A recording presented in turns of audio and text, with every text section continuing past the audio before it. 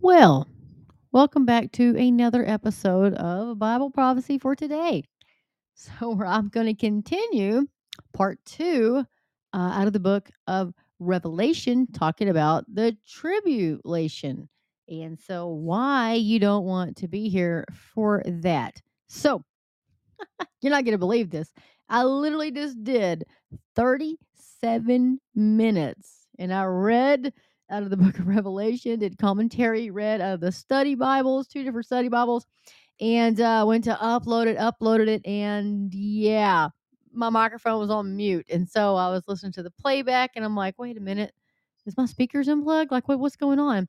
Looked down on my mic and yeah, it was on mute. So that's not very good. So anywho, let's jump into this and hopefully this will play for you guys. Hopefully I can get this done. So we're gonna talk about the book of Revelation. And so we're going to talk about the great tribulation. And so where we left yesterday or last night, we're going to pick up tonight. And so of course, the last one we talked about was the heavens were struck, and the angel was flying through the midst of the heaven and saying in a loud voice, "Woe, woe, woe to the inhabitants of the earth, because the remaining blast of the trumpet of the three angels who were about to sound." So here we are. Now we're into the woes, and so now we're going to find out why this is so bad, right? Okay, so chapter 9 talks about the fifth trumpet, the locust from the bottomless pit. So, and I do apologize. We have thunderstorms going on here, and my little chihuahua is terrified of rain, lightning, thunderstorms. So if you'll hear him, he's over here he's wanting to get up in the chair with me. So yeah, he's scared. Bless his heart. And so anyway, so it says the fifth angel sounded, and I saw a star falling from heaven to the earth. To him was given the key to the bottomless pit. And he opened the bottomless pit, and smoke arose out of the pit like a smoke of a great furnace. So the sun and the air were darkened because of the smoke of the pit. Then out of the smoke locusts came upon the earth, and to them was given power, as the scorpions of the earth have power. They were commanded not to harm the grass of the earth, nor any green thing, or any tree, but only those men who do not have the seal of God on their forehead. And they were not given authority to kill them, but to torment them for 5 months. Their torment was like the torment of a scorpion when it strikes a man. In those days, men will seek death and will not find it. They will desire to die, and death will flee from them. The shape of the locust was like horses prepared for battle. On their heads were crowns of something like gold, and their faces were like the faces of men. They had hair like women's hair, and their teeth were like the lion's teeth. And they had breastplates like breastplates of iron, and the sound of their wings was like a sound of chariots with many horses running into battle. They had tails like scorpions, and there were stings in their tails. Their power was to hurt men 5 months. And they had as king over them the angel of the bottomless pit, whose name in Hebrew is Abaddon, but in Greek his name is Apollyon. Oh, one woe is past. Behold, still two more woes are coming after these things. So, let me get my little dog up here because he's wanting to get up here. And so, anyway, so why, a while back when I studied this, years ago, I've been studying eschatology for like 35 years now, for a very long time. And I thought, when John was, like caught up to the heavens, and Jesus is showing him like what's to take place, what's going to happen in the end days. And I'm thinking, whoa, these must be helicopters. And you'll hear a lot of people say that these are helicopters. This is what John is talking about. And then I thought about it, years ago. And then the more you read it, the more you realize, no, this is not helicopters. This is not any warfare, right? These are demons, because the Bible clearly just tells us that they are released, right, from the bottomless pit. I don't see helicopters coming out of the bottomless pit, but there's demons and they come out of the bottomless pit, and that's what their job is, to torment people who do not have the seal of God on their forehead. Now, this is during the tribulation, folks. Now, if you're a Christian now, born again, Bible believing, Christian, that man, Jesus Christ is your savior, and you didn't just say a little prayer when you were a kid. You know what I mean? I've told you guys all about that. So if you are a born again Bible believing Christian, you will not be in the revelation. You will not be in the tribulation. Jesus Christ told us we are not meant for his wrath. He suffered the wrath of God in our place on the cross. Therefore, we are not meant for his wrath.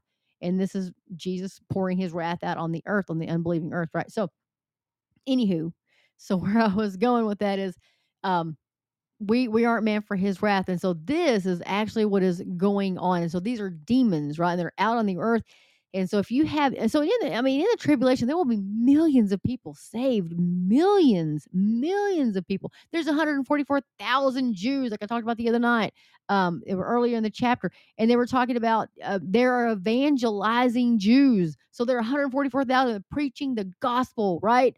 And so millions of people are going to be saved, right? And so these demons are going to go out and they're going to sting like scorpion, right? And they're going to torment men for 5 months. 5 months. So bad that people will want to die, but they can't die. God will not let them die. Could you imagine wanting to die, but God's not going to let you die? Woo! Tell you what.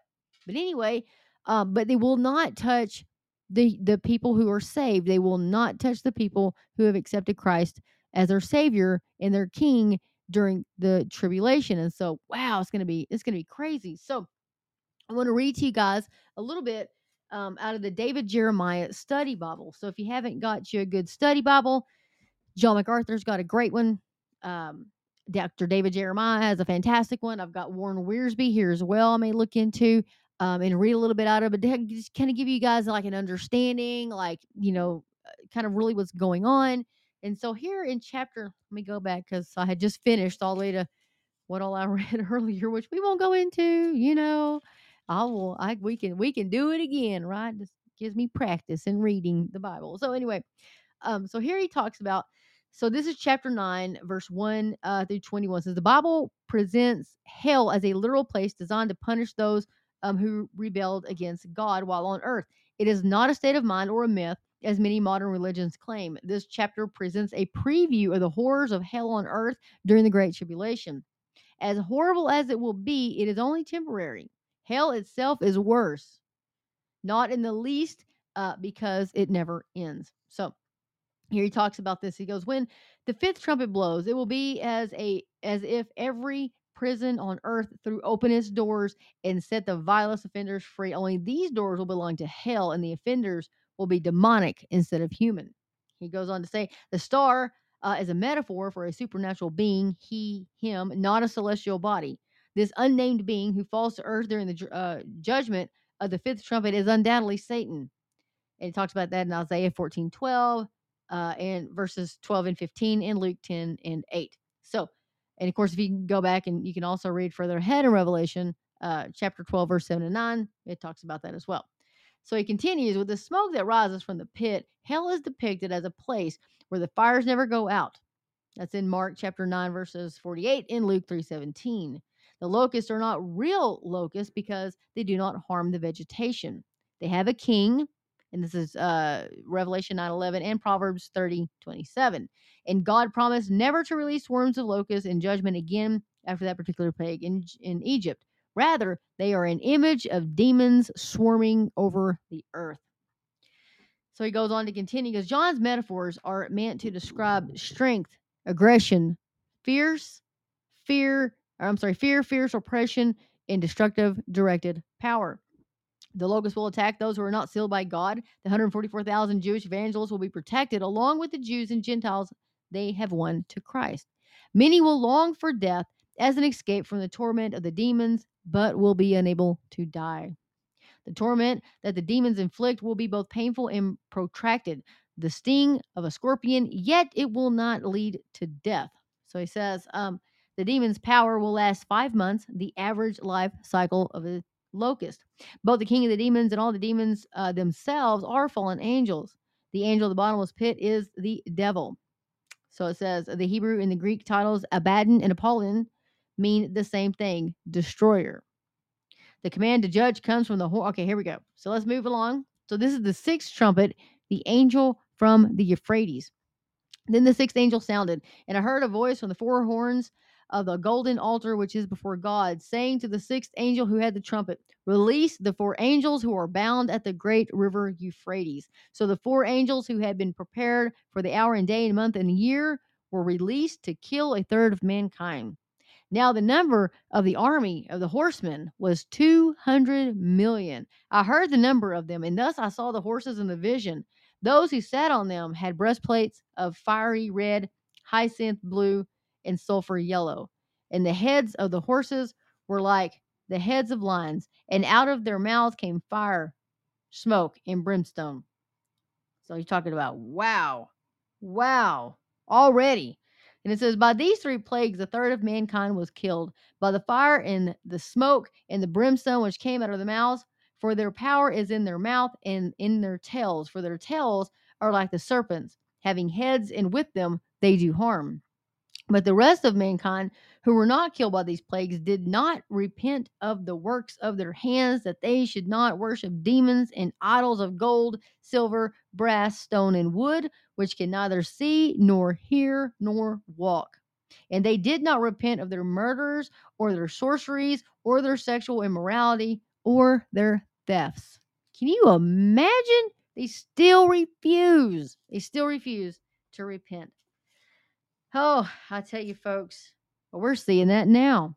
But of course, when it comes to this age, whoo, my goodness, and it just blows my mind. But anyway, so Dr. David Jeremiah says, both the king of the demons and all of them are the fallen angels, which is the bottomless pit, which is bad and Apollyon, right? So the command to judge comes from the horns of the golden altar. The altar's position before the throne of God shows that the judgment of the sixth trumpet answers the prayers of the tribulation martyrs. Remember way back in chapter 6, verses 9 to 11. These four angels are not to be confused with the four good angels mentioned earlier in chapter 7, verse 1. They are most likely high ranking fallen angels, perhaps the invisible powers behind the nations in the tribulation, which is Daniel chapter 10 and Ezekiel chapter 28. The Euphrates, the most frequently mentioned river in the Bible, is always associated with God's judgment. It originated in the Garden of Eden and it flowed south for 1,780 miles through the Mesopotamia. The first sin, the first murder, the Tower of Babel, Babylon itself, all were near this river. The place of the four evil angels in the plan of God is precise. Did you guys notice that? Because I noticed that when I was reading it. The only thing missing is the specific time of the release, which is known only to God. Matthew 24, verse 36. If people knew the hour and the day and the month and the year, they would orient their lives around this date rather than around God. So he has not revealed it. He goes on to continue and he says, Revelation 6:8 began with 25% of the world's population being killed. Remember? Well, we talked about that. Now, a third of the remaining 75% will be killed. So, with the completion of this judgment, nearly half of the world's population will have perished. It says worship always dictates work. So he goes on to talk about John described four works of those who worship idols in tribulation. There's murders, including all devaluation of human life, sorceries, which is drug use, sexual immorality, all sexual activity outside the bonds of marriage, and theft, dishonesty. And twice, John tells us that rather than falling to their knees and crying out for God's mercy, the people in this vision, like Pharaoh after the plagues in Egypt, did not repent. The word sorceries translates the Greek word pharmakeion, from which we get our word pharmacy. Ancient drug based occult practices such as astrology, witchcraft, and divination were a gateway to demonic possession. The use of mind altering substances, doubtless with the approval of the government, will be associated with false religions in the end times. Honesty and conscience will die without the sanctifying presence and restraining influence of the Holy Spirit. In the end times, there will be no moral order to guide individual behavior.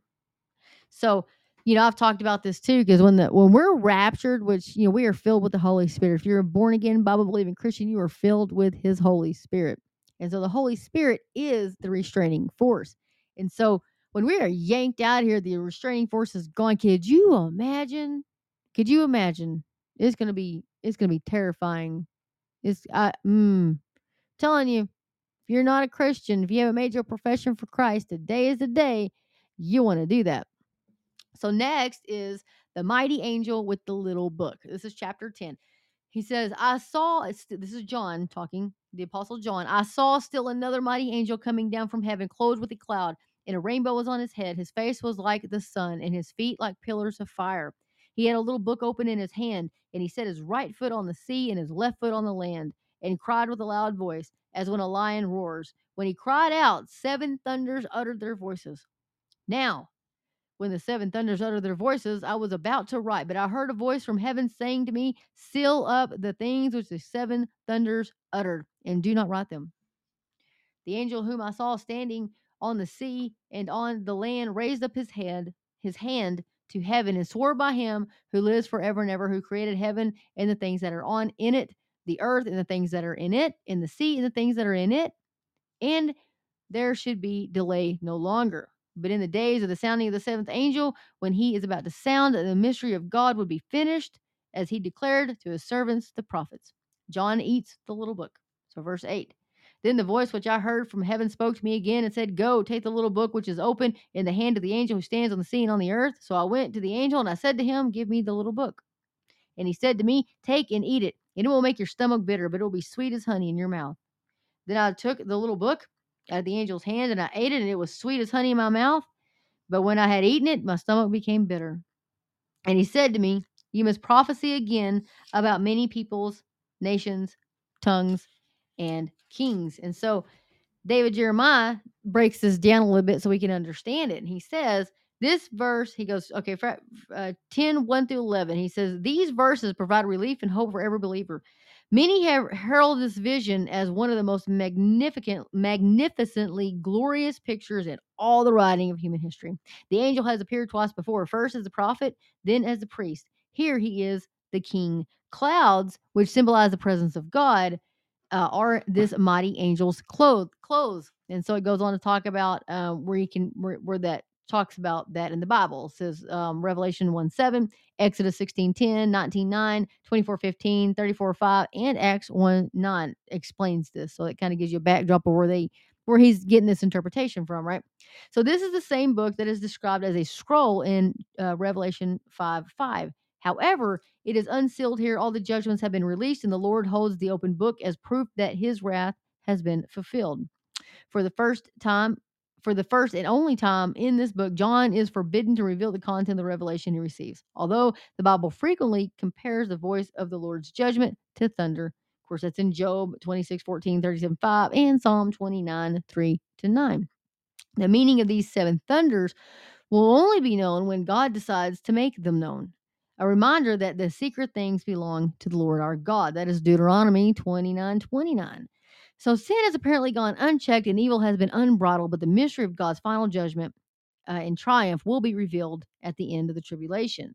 This is the first time that John has been asked to participate in one of these scenes. He is told to eat the book that is in the angel's hands. And so, you know, uh, this is what he says. John was to take in so much of God's word that it would literally become a part of him.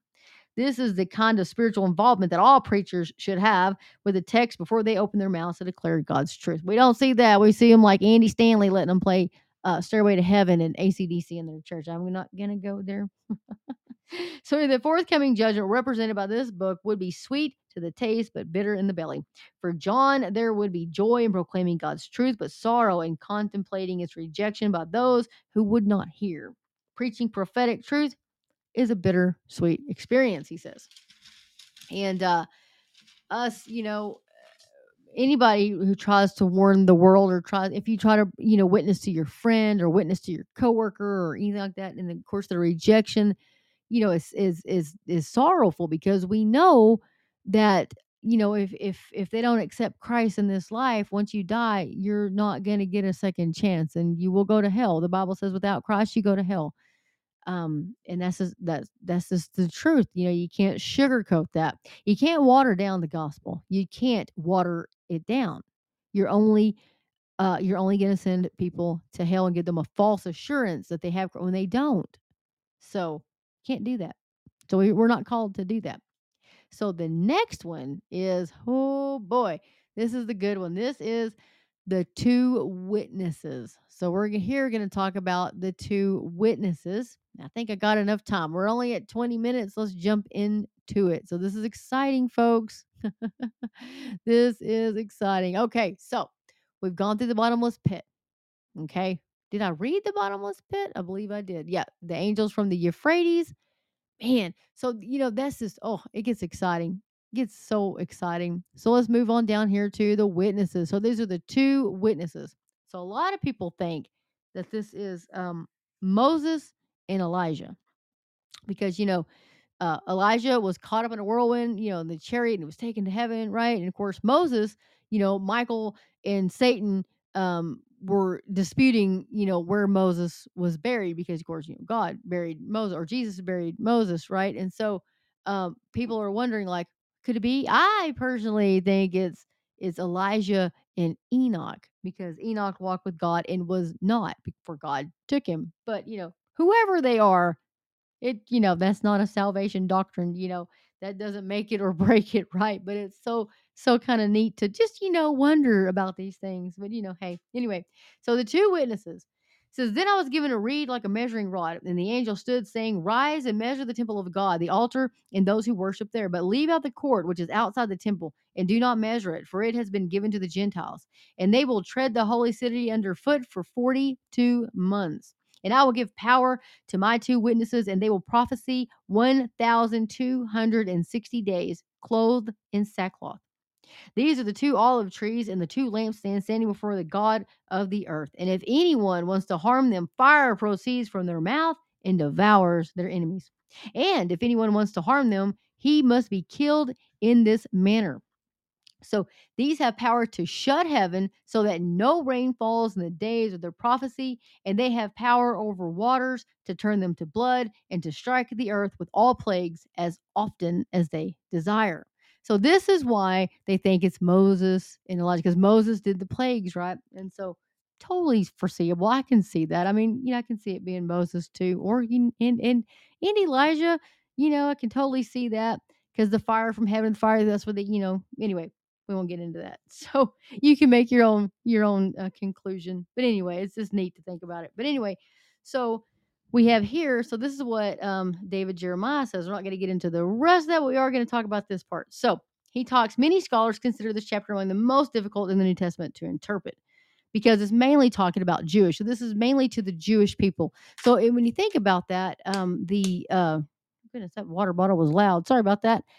So when you think about this, the whole great tribulation is actually towards God's people, to the Jewish people, because he's so merciful and he loves them so much. So mm, that's basically what this is like talking towards. And so for Gentiles, it's a little bit, kind of out of our league maybe. But anyway, so let's see what he says. So he says, but we can read it with understanding by keeping these presuppositions in mind. Number one, this chapter is essentially a Jewish chapter of Scripture. Focuses on Jerusalem and the temple, and the place of the Jews in the activities of the end time. This is a prophetic chapter and does not describe historical events because, of course, the temple was destroyed in 70 A.D. That was totally before John wrote the Revelation. So, anyway, this chapter is to be interpreted literally. People, numbers, places, and events. The temple will be rebuilt by the Jews who have been gathered again sometime during the tribulation period. So he says they will build in the name of God without knowing him at all. Here the Antichrist will ultimately set himself up as God, which is 2 Thessalonians 2, 3, and 4. Measuring the temple has nothing to do with determining its size. Rather, it describes God's pending judgment against the idolatrous worship taking place there. So, anyway, he takes the rod, which is not it's not technically measuring, right? So it's more talking about here the rod signifies God's judgment, as it often does in Scripture, as well as his protection and preservation of the true worshipers. The two witnesses are real human beings believed to be Elijah and Moses. So this is Dr. David Jeremiah, and so this is his study notes out of his study Bible. And so he says, they wear sackcloth because they are mourning the spiritual condition of Israel. In images drawn from the Old Testament, they are called olive trees and lampstands to signify their ministry of light in the power of the Holy Spirit. And that's talked about in Zechariah chapter 4, verses 2 to 4, and verses 11 and 12. So it says, I don't want to jump ahead of myself here. So it says, 11 verses 5 to 7, if people are following the will of God, doing what he has called them to do, they are immortal until God deems them finished. Until they finish denouncing wickedness and proclaiming Christ as Lord and Judge, so his testimony, these two witnesses will be protected. So at 11:7, it says, this is the first reference in Revelation to the beast. He and his false prophet are paired against the two witnesses. He continues, and I'm not going to go any further than that because that's going to go into what happens to the two witnesses, which I'm going to save that until tomorrow. So that will be exciting for tomorrow, what happens to the two witnesses. And of course, then we get to talk. I'm going to skip ahead, and the seventh trumpet is like the kingdom of God is proclaimed. Then we're going to talk about the woman, child, and the dragon. Oh my goodness. The mark of the beast. So much stuff is still to come. And so I hope you guys will join me tomorrow when we talk about that. So you got the beast of the earth, the beast of the sea, and all kinds of fun, exciting stuff to come. And so you'll kind of maybe have a better understanding of what the tribulation is and why it is so bad and what, it really is all about. And so anyway, I hope my rambling and this, I hope this, blesses somebody. I hope the Holy Spirit can use this to speak to somebody and to maybe be an encouragement or to get you excited about the word of God, to get back into the word of God. Anyway, I just pray that the Holy Spirit can use this somehow, and I just appreciate everybody listening to me ramble, and really do appreciate that. And anyway, if you haven't checked out my website, you can go to Bible Prophecy, the number 4 today.com, and you can check that out. And I appreciate you guys. So with that, I'm going to get off of here. As always, get in the Word of God. Let the Word of God get into you. And Maranatha, Lord Jesus, Maranatha, come quickly. Lord Jesus, come quickly. Thank you so much. Be blessed.